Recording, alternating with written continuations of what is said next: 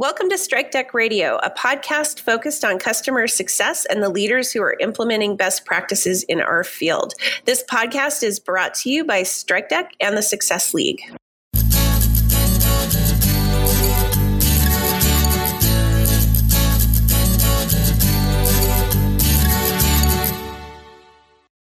The Success League is a consulting firm focused on customer success. We work with executives who are ready to build and develop a top-performing customer success team that drives retention and revenue for their organization. We also offer a certification program for CSMs and coaching for customer success leaders. For more information, you can visit our website at thesuccessleague.io. My name is Kristen Hayer, and I'm the host of Strike Deck Radio and the founder and CEO of the Success League. Today, I'm joined by Karen Rohr, the head of customer success and sales strategy at Atrium HQ. She comes out of sales and is now responsible for operations, metrics, and analytics for both customer success and sales. This puts her in the perfect position to discuss KPIs for customer success, which is what we're going to be talking about today. So, Karen, welcome to the podcast. Thank you so much, Kristen. It's great to be here. I kind of tipped my hand on the first question and told everyone that you came out of sales, but could you provide us with a little more detail on your career path and talk about how you landed in customer success? Absolutely. So I started my career in consulting and private equity, but my background for the most recent 5 or 6 years has primarily been in sales operations. So I set up the sales operations organization at Double Dutch, the event marketing software company that was recently acquired by Cvent.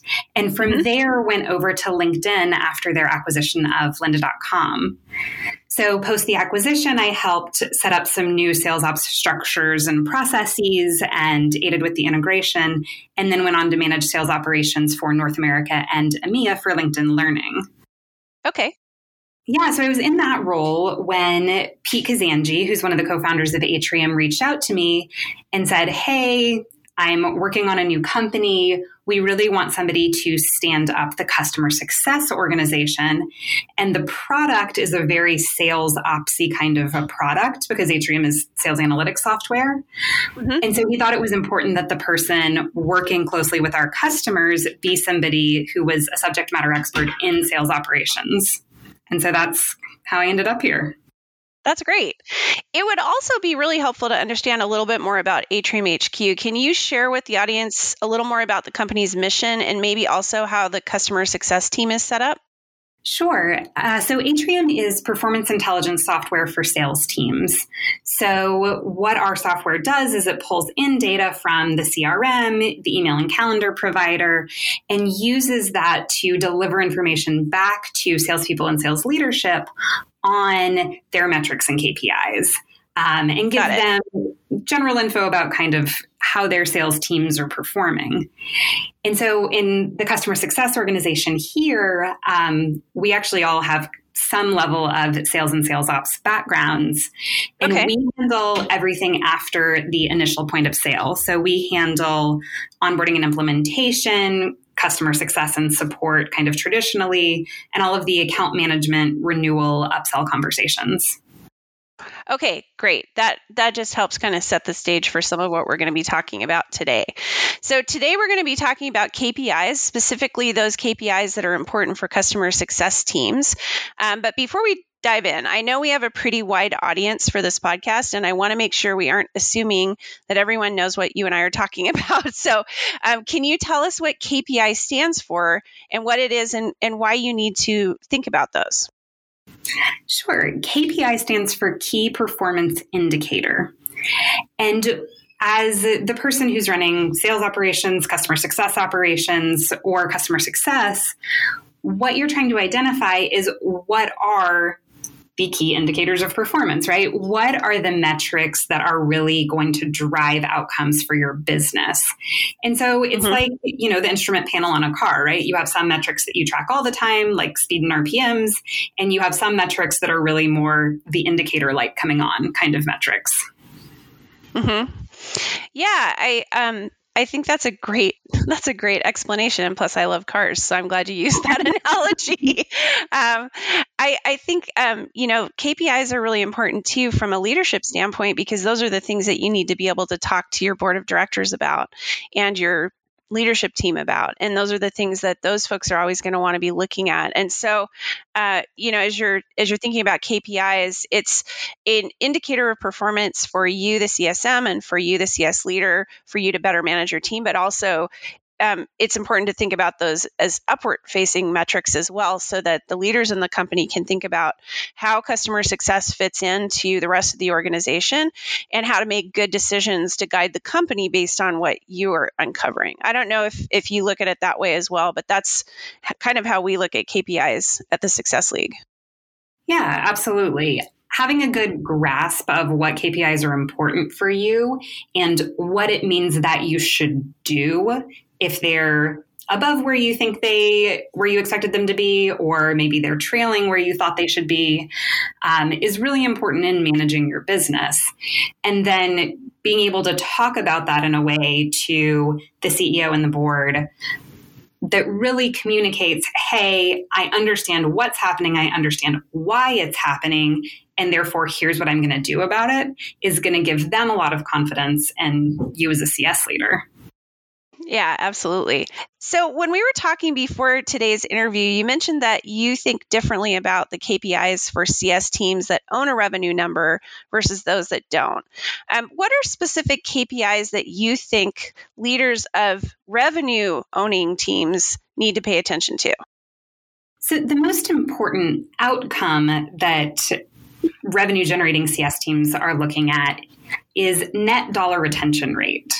So of the entire set of dollars up for renewal, how much did you actually close? And that includes kind of subcomponents like how many dollars churned, what were upsells and downsells at the time of renewal, where did you have kind of off-cycle expansions where a customer not up for renewal yet was buying additional seats. And the reason that outcome is so important is we've seen a lot of SaaS IPOs recently, and what we've been seeing in those is that successful SaaS IPOs, those companies all have a net dollar retention rate greater than 100% and frequently greater than 110 or even 120%. So that those companies would continue growing even if they stopped all new sales because their customers are happy, they're renewing, and they're buying more. Right. What are some of the other KPIs that you think revenue producing teams should be looking at? So that's an outcome, right? So the other things that those teams should be looking at are what is going to drive that outcome, which is going to overlap a lot with the KPIs for non-revenue generating groups. So you need to know if you're setting yourself up well in terms of customer engagement, in terms of customer overall happiness, those kind of metrics, which I think you're going to ask me about. So I'm jumping the gun a little bit, but okay. That's okay. So one thing that I've noticed when you're looking at net retention or net recurring revenue from the existing customer base is that if that's all you're looking at, it can hide some sins. It can hide a churn rate that's maybe above industry average. It can hide sales that aren't going as well as you would like to the existing customer base. How important is it to also look at the subcategories of things that go into the net renewal number?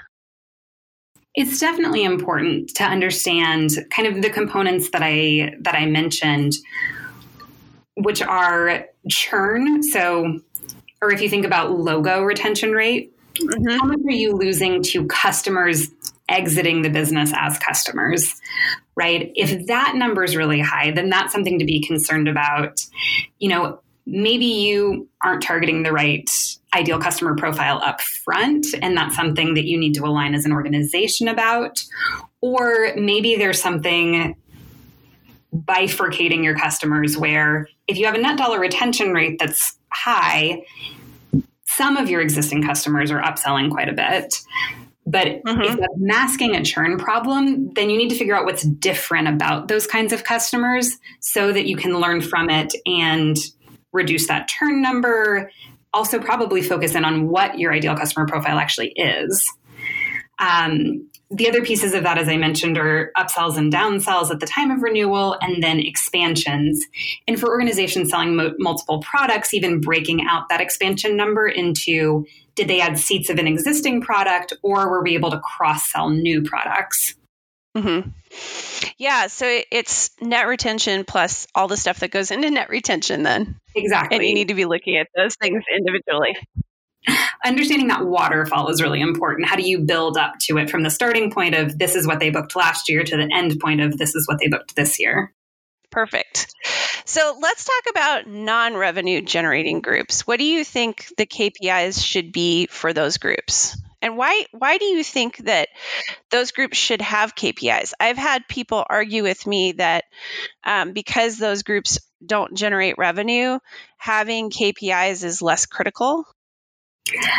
So I disagree with that perspective. It's important. So do I.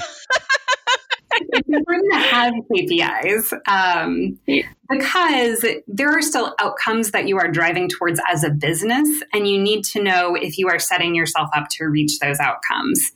And certainly for the business as a whole, even if the customer success team doesn't own revenue because there's a sales or an account management team that does, the things that the customer success managers are doing are heavily influencing those renewal and upsell outcomes. Otherwise, why do you have a customer success team, right? Right. And so understanding what are the metrics that we want to be looking at to say, are we doing the right things in order to drive the outcomes that are important to us as a business is really important, whether or not the person you're looking at or the organization you're looking at is the revenue owner. Yeah, I agree. And I think even if your CS team doesn't quote unquote own revenue, they still have a huge amount of influence on revenue. And so Absolutely. It's still very important to be measuring performance across, frankly, any team in a company, I believe. Yeah. So what are some of the specific KPIs that might be relevant for a customer success group that isn't responsible for revenue? What's on your list? So the first is some kind of engagement metric. So how often are the users engaging with the product?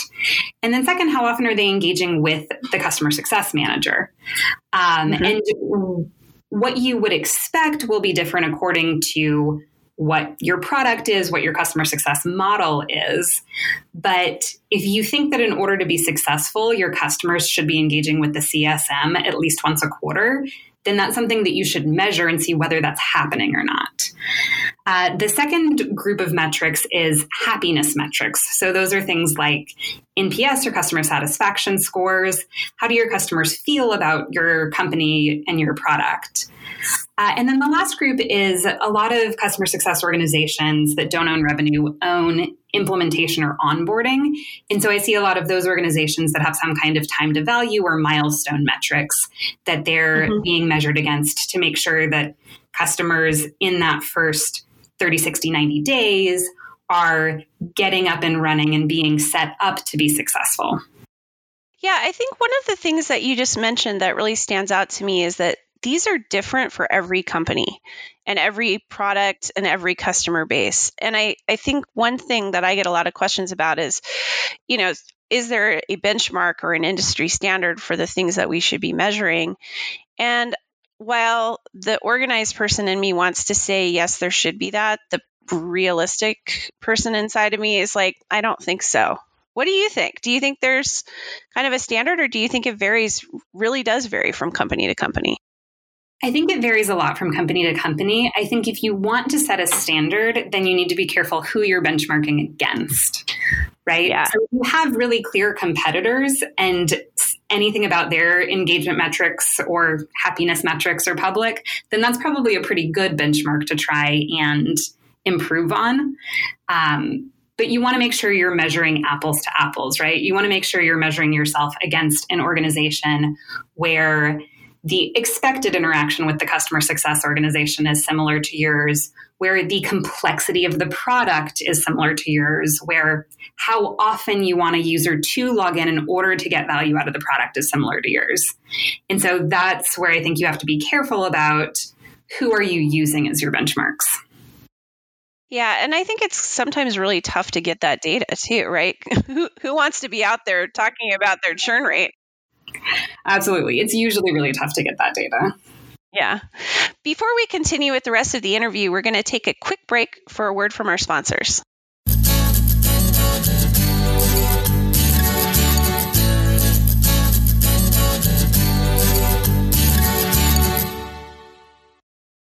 I want to let you know about a special live podcast coming up. Strike Deck Radio and Helping Sells Radio are teaming up for one night only, September 26th, at the Service Rocket office in Palo Alto, California. Bill Couchard, the host of Helping Sells Radio, and I will be talking about our favorite episodes, sharing things we have learned about customer success from our guests, and answering your questions about our podcasts. Join us for this live podcast on September 26th at 5:30 p.m. in Palo Alto. For more information, check the link in this podcast description or go to meetup.com and search for 2019 September Palo Alto CS Meetup. We hope you'll join us. The Success League offers a research-based certification program for CSMs. This 16-class series is based on a study we conducted on the various fields that CSMs are coming from and the skills and strengths they are bringing to the table. Our comprehensive certification course helps CSMs build knowledge in new areas and enhances the background they already have. Our online classes are instructor-led by seasoned customer success leaders and include tools and exercises that CSMs and managers can use to extend learning beyond the class. Our program is designed to drive knowledge retention, meaningful change, and real results.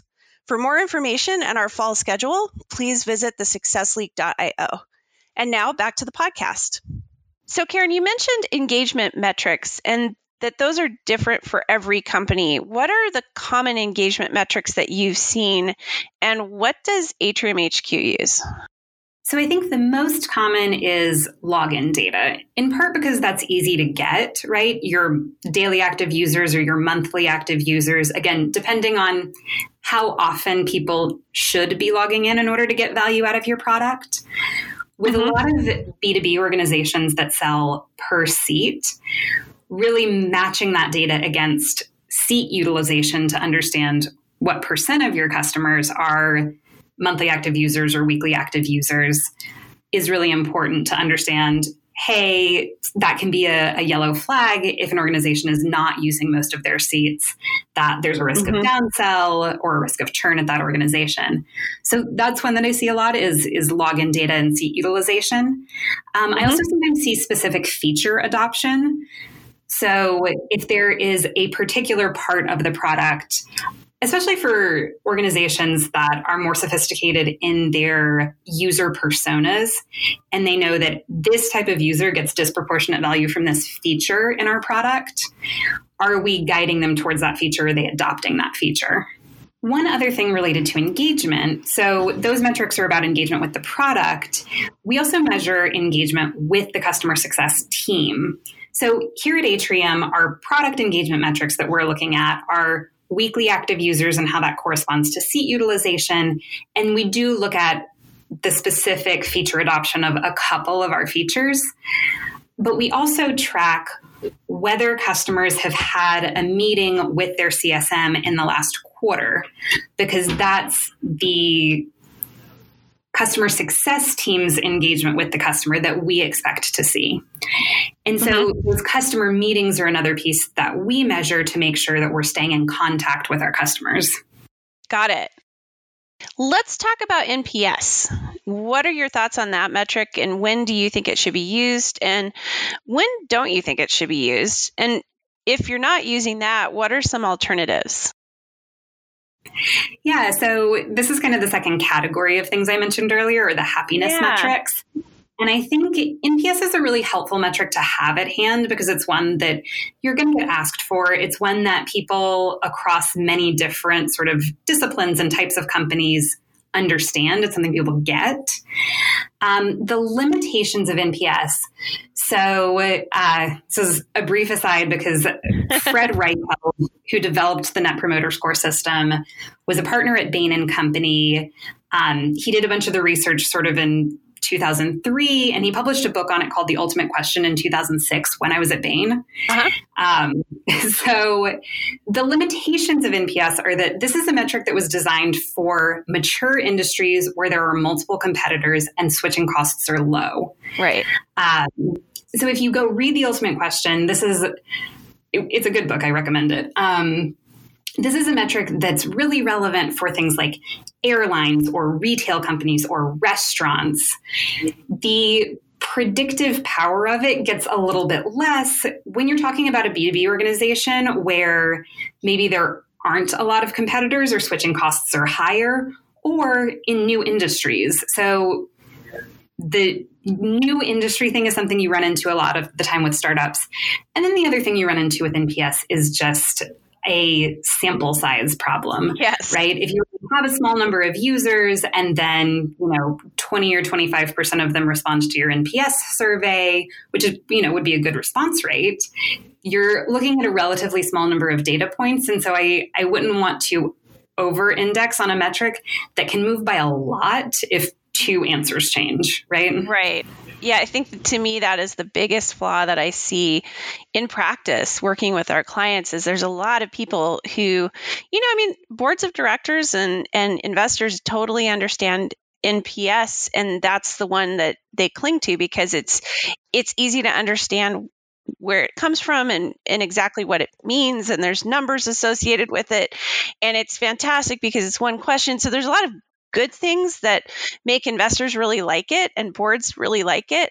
But the flaw is if you try to apply that in a small company or an earlier stage company, your numbers are going to be way off, and they could be way off from quarter to quarter, and so I've had customers who are setting goals on, NPS for a customer base of 100 people, and that's just not going to work. It's going to give you numbers that don't really mean much.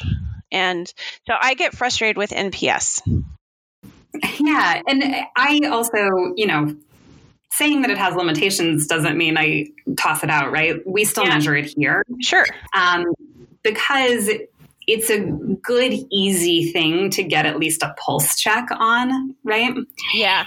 And there are specific people that are NPS detractors, being able to reach out to them and say, hey, what can we be doing better, right? We've gotten some really great product feedback that way. Yeah. And so there are definite upsides as well. I just think keeping the limitations in mind is important, particularly for startups.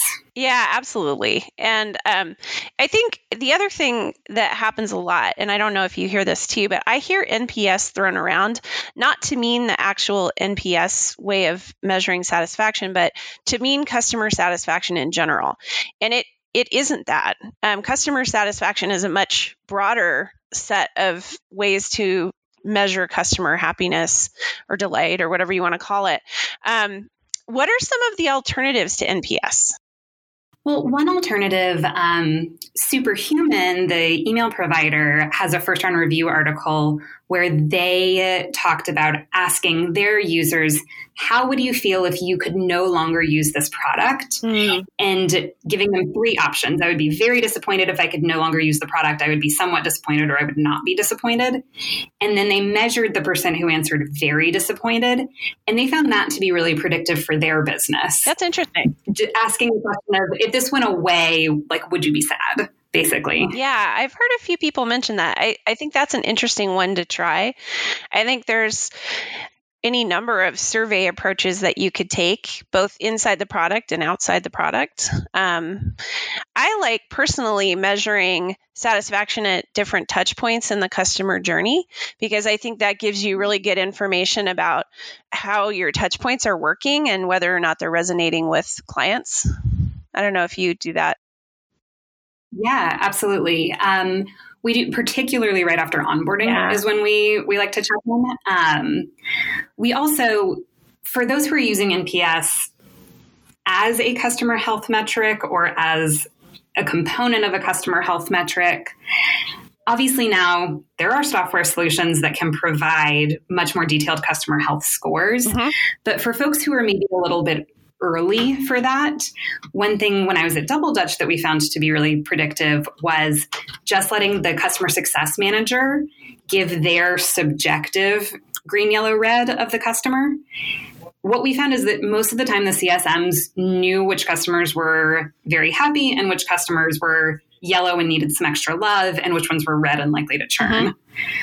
So instituting that sort of as soon as possible can be really helpful just to keep an overall pulse on what do the people who are most often interacting with the customers think about how happy they are.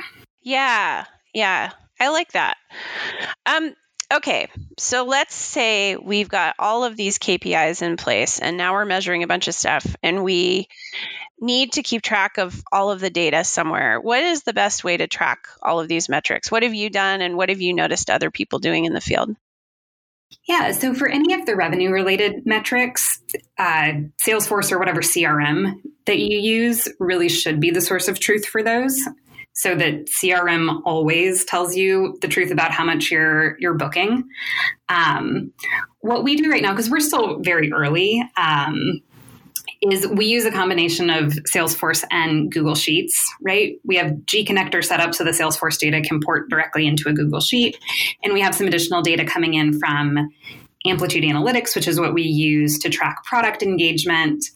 And so we're still compiling in Google Sheets. It's one of those things that for an early stage company with a small number of CSMs is working fine for right now. Obviously, as we move up the maturity curve, that's when we'll look at more customer success analytics software, which we also supplement with our own software as well. It's geared a little bit more towards individuals who own revenue, but it pulls in some of those touch points around how often are CSMs meeting with customers and things like that are really relevant. Yeah. I mean, I think, we work with a lot of earlier stage companies and I see Google Sheets all the time, all over the place. I think there comes a point, and you'll know when that point is, where the Google Sheets become super painful and you need to migrate to something different. And it's when you find yourself duplicating a lot of the stuff that lives in other systems into a spreadsheet and creating all these massive workarounds for getting stuff into the spreadsheet. That's when you know the spreadsheet's got to go. And you've got to get all this stuff into some other tool. Yeah, absolutely. Like I said, we are still a small team. Yeah. Atrium is a 20-person organization. And so reflective of the level, that we're at as a company, definitely Google Sheets breaks pretty quickly and we will advance our approach in terms of tooling as that becomes the right answer for us. Absolutely. Yeah. And there's nothing wrong with using spreadsheets initially at all. And, I think that it's a good, inexpensive way to do things when you're early stage and you need to get your arms around your customers. And that's more important than how you track stuff. And the tracking can always come later. But yeah, it's, for those of you out there that are listening to this, if you're finding that the spreadsheets have gotten really painful and you're doing a lot of workarounds to create the spreadsheets that you want, that's the point at which you need to look at a CS platform because that's what they're designed for. Or use your CRM in a more robust way. There's a lot of tools out there. So if somebody is listening who isn't using KPIs right now, or maybe they just moved into a new leadership role and they need to get their metrics in order, what would you recommend that they do to get started? So I think start with results, right? What are the outcomes that you want to chase? What's really important? Is it revenue? Is it an engagement score? Is it a customer happiness type metric? What are the results that you're after? And then kind of work backwards to say, okay, what are the things that are going to drive those results? In sales, a lot of times I'll talk about it as effort metrics and efficiency metrics, right? So are we sending emails to our customers? Are we having meetings with our customers? Are we making sure that we're having some touch point with each of the accounts in our book? And then the efficiency metrics are the things like, what is my attach rate, right? if I am doing those kind of off-cycle add-ons and cross-sells and things like that, that are how effective am I being in those activities? Mm-hmm. And so, again, those are a little bit better defined for revenue generating CS orgs in terms of what effort and efficiency metrics drive sales outcomes. But even for whether it's NPS or whether it's product engagement, right? If you have a hypothesis as to, hey, what behaviors are going to drive those outcomes on our part, start measuring it to see if that's true, right? And that's in the early days kind of why you use your CRM and Google Sheets, is so that you can test some things, say which ones are really important in driving outcomes. And then when you graduate to tooling, you know which things you really want to make sure that tooling can measure and can show you. Yeah, absolutely. I think early stages when you can do a lot of the measuring that helps you dial in your health score and dial in your KPIs as you get bigger. So, yeah. Last question. This is something we ask all of our guests, and it gives you a chance to kind of off-road. What do you see as the biggest trend in customer success right now, and why? So my answer on this is coming from the perspective of having spent a lot of my career in sales ops. But I think the biggest trend right now is the rise of revenue operations supporting end-to-end marketing, sales, and customer success. I think that we are starting to see these KPIs become a lot more visible and a lot more important because there are now operations teams who are focused on measuring, hey, what's really driving performance here? Are we doing the right quantity and the right quality of activities to hit the outcomes that we want? And so I think the rise of revenue operations and therefore kind of customer success operations, so that the CS leader has that kind of operational analytical partner, is the biggest trend right now. Yeah, that's a great one. Thank you for bringing that up. I think that we started to see a couple years ago the combined teams of sales and customer success, but I love the idea that marketing could be a part of that too. That's really interesting. Yeah, I think having revenue operations as a function where your entire sort of go-to-market apparatus is aligned around what's important and what's driving outcomes is really valuable to say. So it's not marketing pointing the finger at sales for not responding to SLAs and sales pointing the finger at marketing for not generating enough leads. And, you don't have all of that going on because there's one organization saying, hey, here's what's going on with all of our lead flows. Not that revenue operations gets rid of that entirely, but having each part of the go-to-market organization have that operational and that analytical support, I think is really important so that there's an honest broker, if you will, making sure that everybody's aligned. I love it. Anything that drives better alignment is good, in my opinion. Yeah. Well, Karen, thank you so much for joining us on today's podcast. This was a fun conversation, and I'm glad to have covered this topic with somebody who's really in the middle of KPIs. You have a great perspective on this, having come from the background that you've come from and in the role that you're in right now. So I really appreciate you sharing your time and your thoughts with us today. Well, thank you so much for having me. Yeah, it's been a great conversation. I also want to thank our sponsors, StrikeDeck and the Success League. To learn more about StrikeDeck, you can visit strikedeck.com and follow StrikeDeck on LinkedIn or at StrikeDeck on Twitter. To find out more about the Success League, please visit our website, thesuccessleague.io, and follow the Success League on LinkedIn or at TSL Customers on Twitter. To get all of the latest episodes, you can subscribe on Apple Podcasts, Google Play, Stitcher, SoundCloud, and anywhere else you get your podcasts. And finally, thanks for listening, and we hope you'll join us next time.